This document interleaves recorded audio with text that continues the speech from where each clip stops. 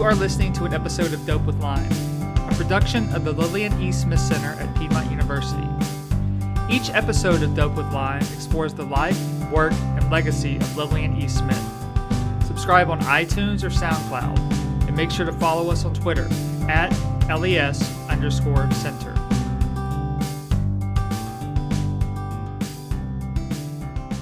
Welcome. My name is Matthew Touch, and I am the director of the Lillian E. Smith Center at Piedmont University. Today, I am speaking with Dr. Carrie Lee Merritt. She is an historian who focuses on issues of inequality and poverty in America.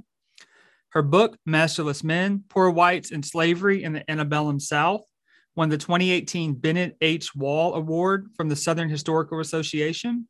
Along with Dr. Matthew Hild, she edited Reconsidering Southern Labor History, Race, Class, and Power, which won the 2019 Best Book Award from the United Association for Labor Education. She hosts the podcast Meritocracy on YouTube, and she is currently working on a Civil War documentary and a project on Lillian Smith. Today, we will speak with her about history, class, race, and Lillian Smith. Thank you for joining us today, Dr. Merritt. Thank you so much for having me. It's always a pleasure. I'm really glad to have you. I know I've been on your podcast and we talked about different things, and you've been up to the camp, and you've kind of been on a journey, I think, with Lillian Smith these past couple of years. So can you kind of talk about how you came to learn about her? So it's a crazy story. I like to think of myself as a very well-read person, particularly well-read in Southern literature.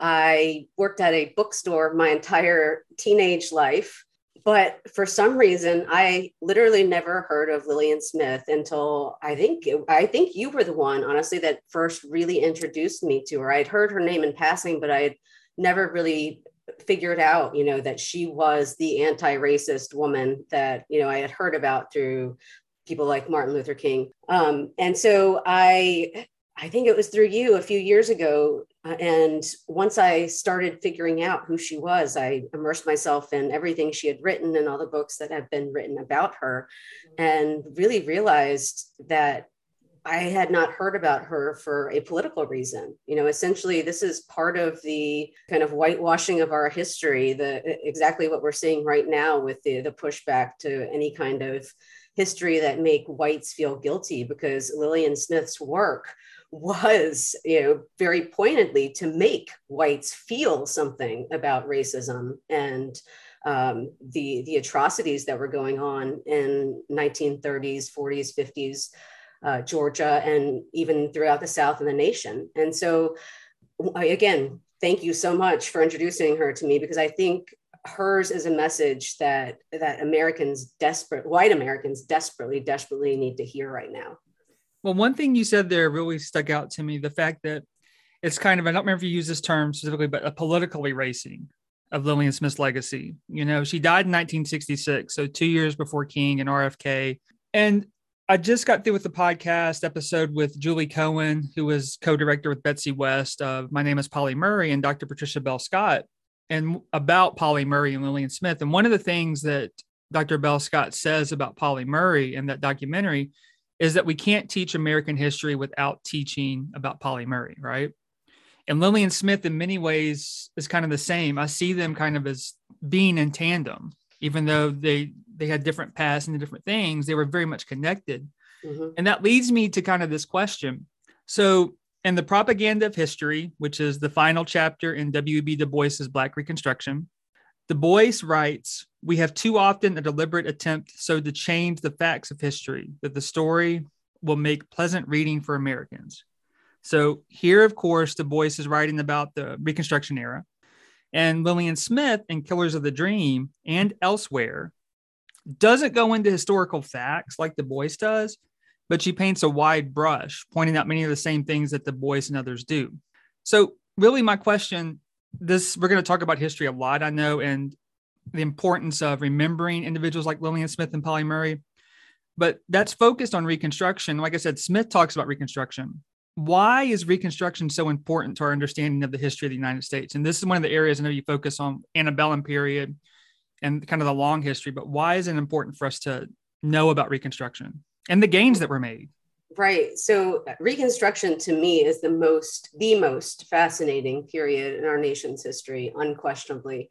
And not just looking at what's going on in the South, but throughout, all of America at that time. And but the South is very particularly interesting because you have such a huge social, political, economic upheaval of society there. And you really almost in some ways have a blank slate of creating something new, creating a new South. And, ultimately that, unfortunately, that doesn't happen. But I talk about the fact that literally every major problem that we're dealing with today comes from the era of Reconstruction, right? It has roots back in Reconstruction. And that includes anything from the massive racial wealth gap we're facing, not only between Blacks and whites, but between Native Americans and whites, but also our nation's horrible problem with basically our carceral state, our police state, and the racist nature of that, and the way that it's just completely out of control. And, everything from inequities in housing to education, every major thing, healthcare that we're dealing with today has roots in this era.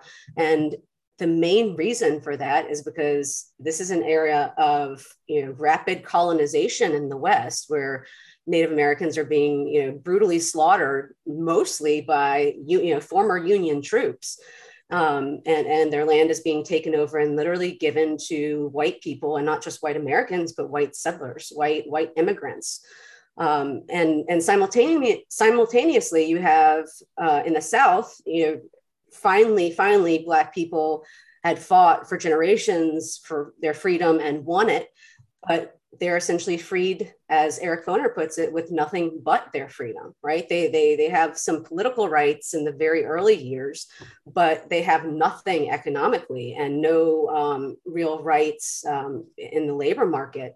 And so because there was never any type of restitution or justice or recompense, what we would call reparations today, there were never reparations. There was never a payment for any of the years of generations of slavery, of brutality, of rape, of murder, because there was never anyone punished for that, or any land redistributed, or any wealth redistributed.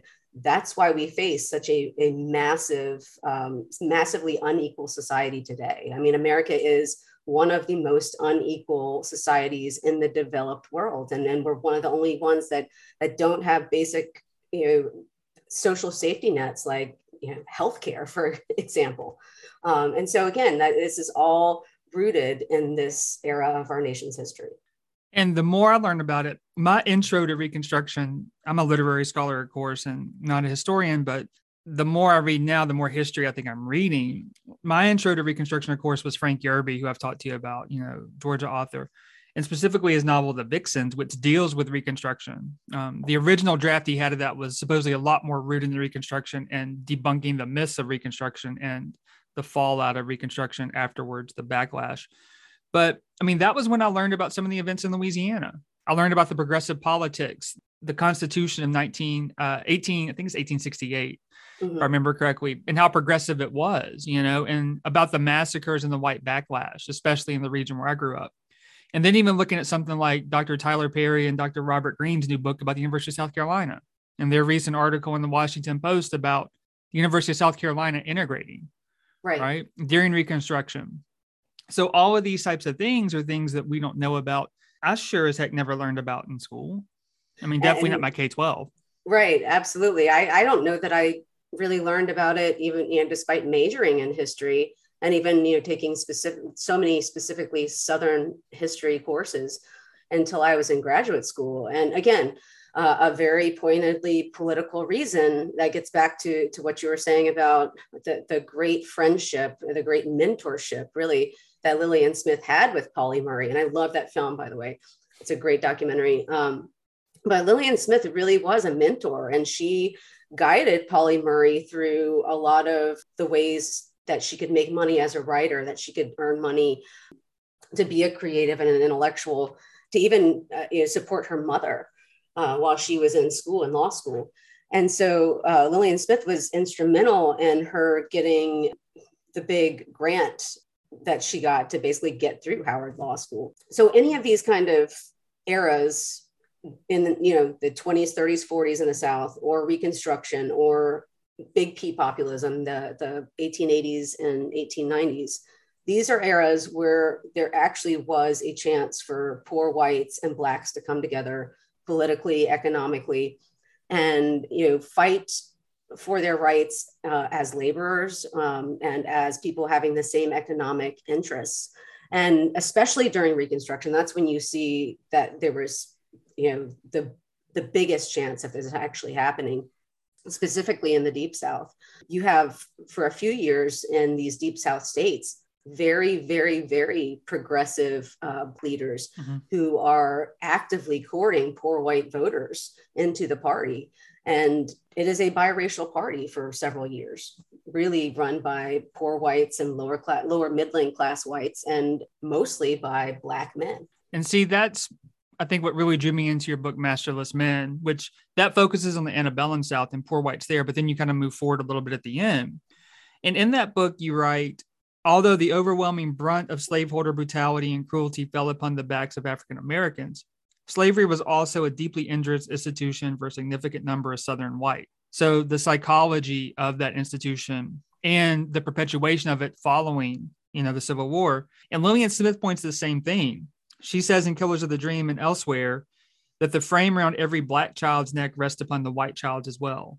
And as you know, she writes, and I knew that what cruelly shapes and cripples the personality of one is cruelly shaping and crippling the personality of the other. So can you talk some within your research in the antebellum period or after or the 1900s about the ways that poor whites suffered psychologically, physically, and economically during the antebellum period or in any of these other periods you're talking about? Sure. And I like to preface this by just saying that, obviously I am not making any kind of apology for the racism of poor whites in any kind of period here. There is obviously always racism, and I'm not in any way, comparing their plight to the plight of enslaved people or even free Blacks. There is no comparison, but they did absolutely suffer in a society living in specifically in a slave society. In the Deep South was even worse because you have a labor market that is an unfree labor market and is dominated by workers who are unpaid and brutalized, literally beaten to within an inch of their lives, made to work harder and faster. And so poor white men and women could not compete with enslaved, brutalized labor for wages or for jobs. And so you end up having this huge, poor white underclass. And I really estimate their numbers to be about a third of white people in the Deep South and the Cotton South. And these people don't have, living wages. They don't have stable jobs. They're constantly moving around in search of work because they had always traditionally been agricultural workers. I argue that ultimately their presence and their kind of, these are masterless men in a mastered hierarchical society. They have the ability to ultimately find themselves together with enslaved people or free Blacks and fight against the upper class elites. And in the 1850s specifically, you see the start of labor unions, specifically mechanics unions, coming together and speaking out against the fact of slavery itself, like literally saying that we are not going to support slavery anymore if this keeps up. If you can't make laws to actually, make there be certain industries that only white men are in so that our wages will not be depressed, then we're going to have problems and we will withdraw our support for slavery. And so, the enslaved people were already fighting for their freedom in so many different ways. And you have Northern abolitionists coming in against Southern slaveholders. And I argue that poor whites are kind of, they're creating a three-front battleground against slavery. And that really ultimately upper class elite Southern whites don't have a lot of choice left by 1860 but to secede. And that leads me to something in Killers of the Dream when Lillian Smith's talking to a young camper about, this history. And she kind of used this metaphor about two brothers with the North and the South. And she says at one point, him is the Northern, it bothers him that his brother doesn't pay wages for his labor, so the enslaved, right? He doesn't pay much himself, but he at least pays a little. And this makes him feel self-righteous. At the same time, he feels that his morals handicap him. And I think, too, about a quote that she has a little bit later. What I like about Smith is the fact that she points out that these are issues, and we'll get into that wedge issue that you're talking about, too. But she points out that the North was just as culpable within this kind of discussion, just as the South, right?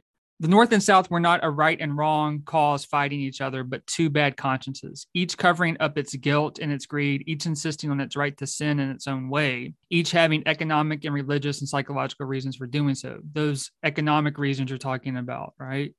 Absolutely. And again, that sounds Du Boisian, right? It's exactly the North is not some noble, union, pro-union fighting to end slavery. It is an imperialist army. It is, as soon as they're done fighting the South, they, again, like I said, they move into the West and enslave and rape and murder Native Americans. But what Du Bois says, on a broader level, and what Smith says, and so many other people who I argue have been, historically silenced. Their work is not taught in school, has not been taught in school, and has been deliberately hidden in many cases, is that there were these chances of real interracial cooperation by the underclasses. Dating back to the colonial period. Exactly. Back to the Edmund Morgan theory back in Bacon's Rebellion. And I mean, even every major slave rebellion we've had in America has had white people involved in some way. And again, you think about John Brown, it's right on Harper's Ferry. That's it. All of those are interracial coalitions fighting against the powers that be. And so, and that's why I think John Brown specifically was such a huge threat to the South, because it was a white man, fighting against slavery. And there's so many instances of this. And I know that's part of issue that some people have with the 1619 Project, is that it doesn't show as many instances of interracial cooperation as there really have been throughout history. You think about the Black Panthers. There were white Panthers, along with Black Panthers fighting with them. Think about what Fred Hampton was trying to do with poor whites. I was just about to mention him. Yeah, I mean, so these are they killed Fred Hampton, they killed Martin Luther King, not when he was talking about social equality, not when he was talking about, educational equality. They killed him when he starts talking about economic equality and building a coalition of poor people from all different races. And that is what the American elite fear more than anything. And see, I keep thinking back to, I'm from Louisiana, as you know, and one thing that always sticks with me is Dr. Thaddeus Davis in one of her books says that Louisiana, when America purchased Louisiana, which is a whole nother issue because of the Haitian Revolution, all that stuff too. But she said it could have served as actually a template for how to rectify these issues at that point. But the Americanization of Louisiana didn't allow it to happen. I think that's a very kind of telling thing, because even though there were issues under the French and the Spanish, the mixture in New Orleans and South Louisiana was very important, and it's still very important. But that leads us to kind of, go ahead. Oh, and I was going to say, that's the reason that I actually did not include Louisiana in my analysis in Masterless Men, because you have such a different racial hierarchy there, and not to mention the legal system is very different as well, but even legally how race is classified. And I think Ernest, if you're interested in that, Ernest Gaines is a good entry point into that. Literature wise. And then of course, Thaddeus Davis talks about it in her book. It's a literary manuscript basically about literature, but that those hierarchies with Cajun, Creole, Black, white, wealthy whites, it's a very unique system, I would say.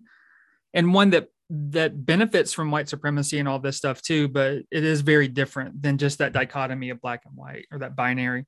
But that leads us to the next question. You've kind of touched on a little bit, but following the Civil War, wealthy whites made, as Smith puts it, a bargain with poor whites. So Mr. Rich White and Mr. Poor White, telling them that whiteness trumped all. And she said, listening to words of revivalist and demagogue, as Smith writes, the poor white, despite his misery, believed himself important among men, for Jesus had died for him, and his white blood made him superior to all other people, blacks, foreigners, Jews. So Smith points out again and again, like Fred Hampton did, like countless others have, the ways that Christianity, not sure about Fred Hampton, sure he probably did, the ways that Christianity works to support white supremacy.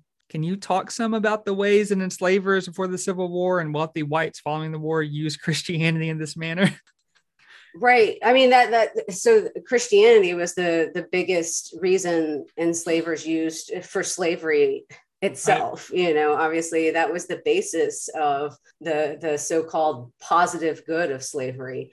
That you know, it was in the Bible, it was ordained from God, and they're doing, you know, the enslaved a favor by taking care of them and being, you know, supposedly benevolent paternalist masters. What's interesting is that it gets kind of into, if you go back to early modern European history, and you talk about the kind of masterless men in Europe, those are the white men after the Black Plague, right? When vagrancy law really becomes big in places like Britain. And so these men are always, you know, they're not working for anyone in particular. They don't have anybody, you know, with full political or social control over them. So they always pose a threat to the state, and to landholders and to the elite. And in many ways, poor whites, you know, in America are viewed much the same way. My point about Christianity, though, is that during this time in the Black Plague, that's when they came to start associating poverty, instead of seeing it as something, you know, that Jesus had done and something that you should take care of the poor. But after the Black Plague, and you had all of these like masterless men kind of running around and being lawless, and that's when they started seeing poverty as a real problem, a social problem, and even crime. You know, crime. So that poverty was a moral choice, not a systematic choice. Right. Absolutely. It's divorced from Christianity at that point. You know, by the early modern period, by the 1400s, 1500s, they don't view poverty as something that, you know, that is something that you're doing to be like Jesus, or that, you know, instead it's a problem. That leads me to kind of, there's a lot we could say with Christianity with Lillian Smith. And I did a podcast with Reverend Benjamin Boswell about that a while back. But I want to go back to this question and this kind of comment you made earlier about her being politically silent. And, you know, we know about her, and just like you, I didn't know much about her. I knew her name. That was it. I didn't know the extent of what she was doing. And I still, even the more I dive into her, I still don't know the full extent of what she was doing. I mean, every day something new pops up about her, whether it's something good or bad. I mean, she's not perfect. We know that she had issues, but I'm just kind of curious, you know, and Pauli Murray did too, as they point out in the film, right? So what do you think led to that political silencing and political erasing of Lillian Smith? And why do we need to come back to her? I think we need to come back to her because, I mean, we're at a major crossroads in our nation right now. I really think, as a historian, I'm speaking just completely as a historian, as divorced from the reality of living through this right now as I can be, is we are at a crossroads as a nation. And if we don't do something drastic and massive in order to combat poverty and racism in this country, that we will be a failed state very, very soon. We're on our way right now with the way we're handling and continue to handle COVID, with no sort of, you know, healthcare system in place and no real, you know, sense of formal policy in place. But I think she's more important now than ever, because we have all of this, you know, this Black Lives Matter movement coming forth in the last couple of years, and it's so necessary and so needed. And we really see all of these groups being really intergenerational, multiracial, and it's bringing up kind of the best things that happened throughout history, the best things in the civil rights movement. You know, the SNCC was an integrated organization for so many years, the Student Nonviolent. She was involved with. Right. And so, you know, all of these interracial efforts, I think, kind of have been written out of history. There's so much kind of pigeonholing of, oh, here's white history, here's Black history. But the reality is people were always working together. And that's what I've been just blown away with by going through the archives. And again, we're never going to know much about her because so much of her information and correspondence burned, unfortunately, and was destroyed. But the reality is, what you can get, it is amazing how many people she's corresponding with, how many people she knows personally, from Eleanor Roosevelt to Benjamin Mays, the president of Morehouse, to Martin Luther King, to, you know, presidents of major HBCUs all over the place. Yep. I mean, she knew everyone and really worked hard through correspondence to keep up these kind of grassroots level organizational changes, even when the government wasn't acting, well before the government acted.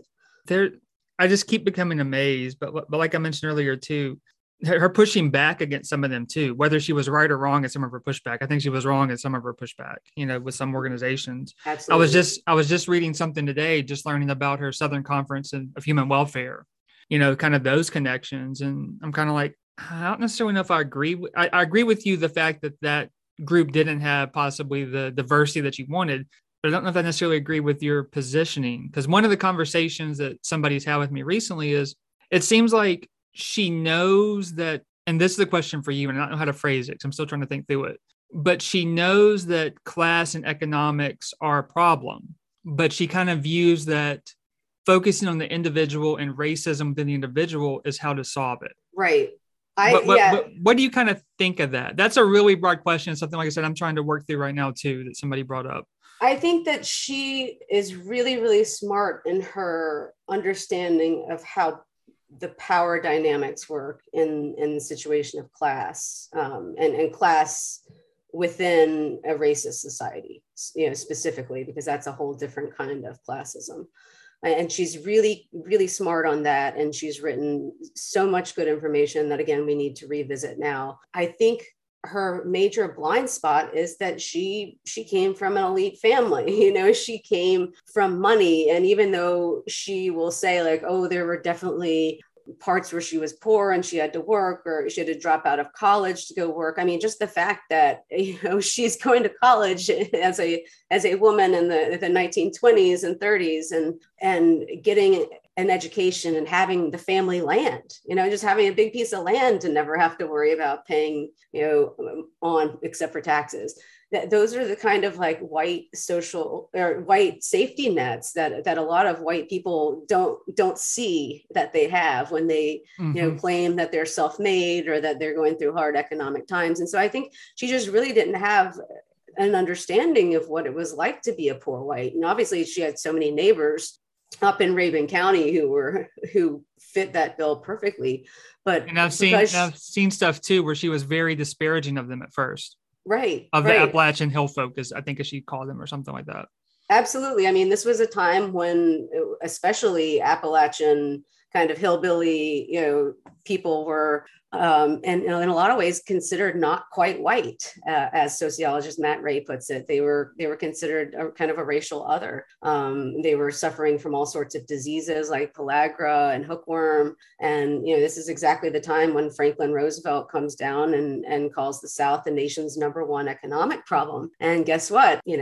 90 years later, it's still the nation's #1 economic problem. The South is the poorest region within that region. And it's, again, all because of the legacies of slavery and the failures of reparations. I'd be remiss if I didn't say that I totally agree with you. I think that's one of her blind spots, is that she's very much as much as she helps Pauli Murray, as much as, she helps the actors who had to leave the job when Strange Fruit closed down, when she's saying, I'll pay you to help you if you need help. As much as she helped the poor whites and the blacks in Rabun County get school supplies and things like that, I still think that there's a little blind spot with her, and you see that kind of class distinction within her. And it's kind of interesting to me, considering the things that are on her bookshelf too.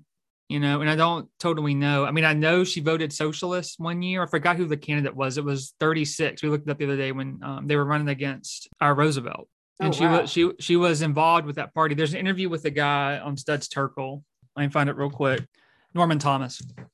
So she was connected with him. She was connected with socialist movements for what they were at that period. And that's just history I don't totally know about, but got to look up. But I think she understood these things. Like you said, I think she had that blind spot with her too. We focused on a lot, but I kind of want to end with this, what else, or what would you want to leave listeners with to take away from Lillian Smith's life and work?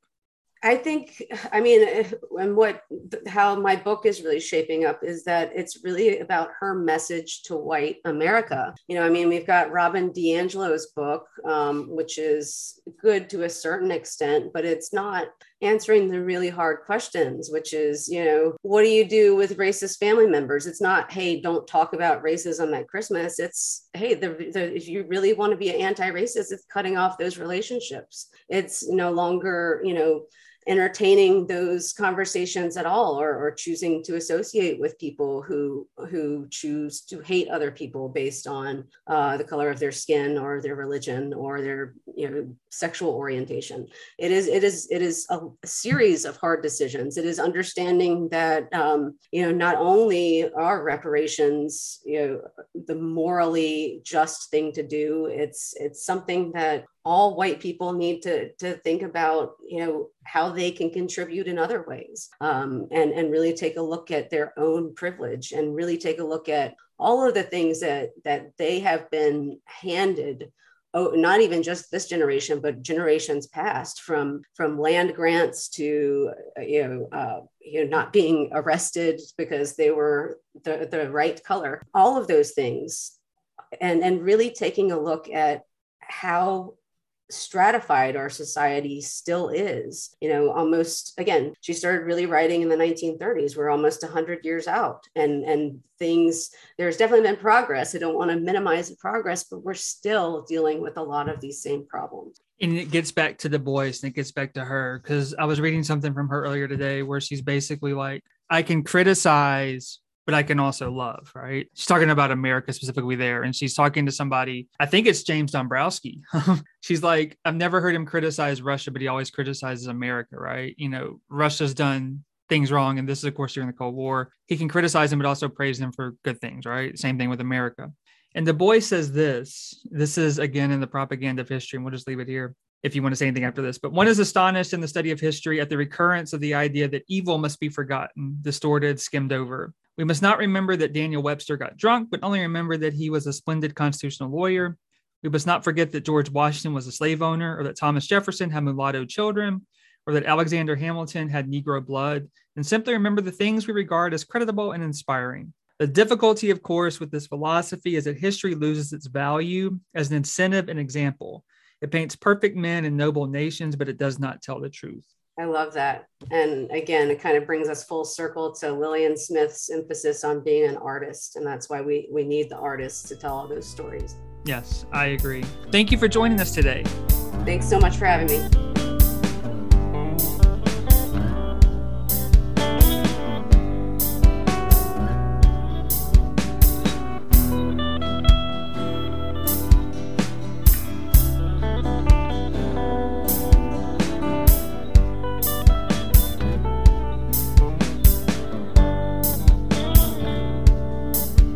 Thank you for listening to this episode of Dope with Lime. Did you enjoy this episode? Have thoughts? Use the hashtag #DopeWithLime on social media, or get in touch with us at lescenter@piedmont.edu. You can learn more about Lillian E. Smith and the Center by visiting www.piedmont.edu/les.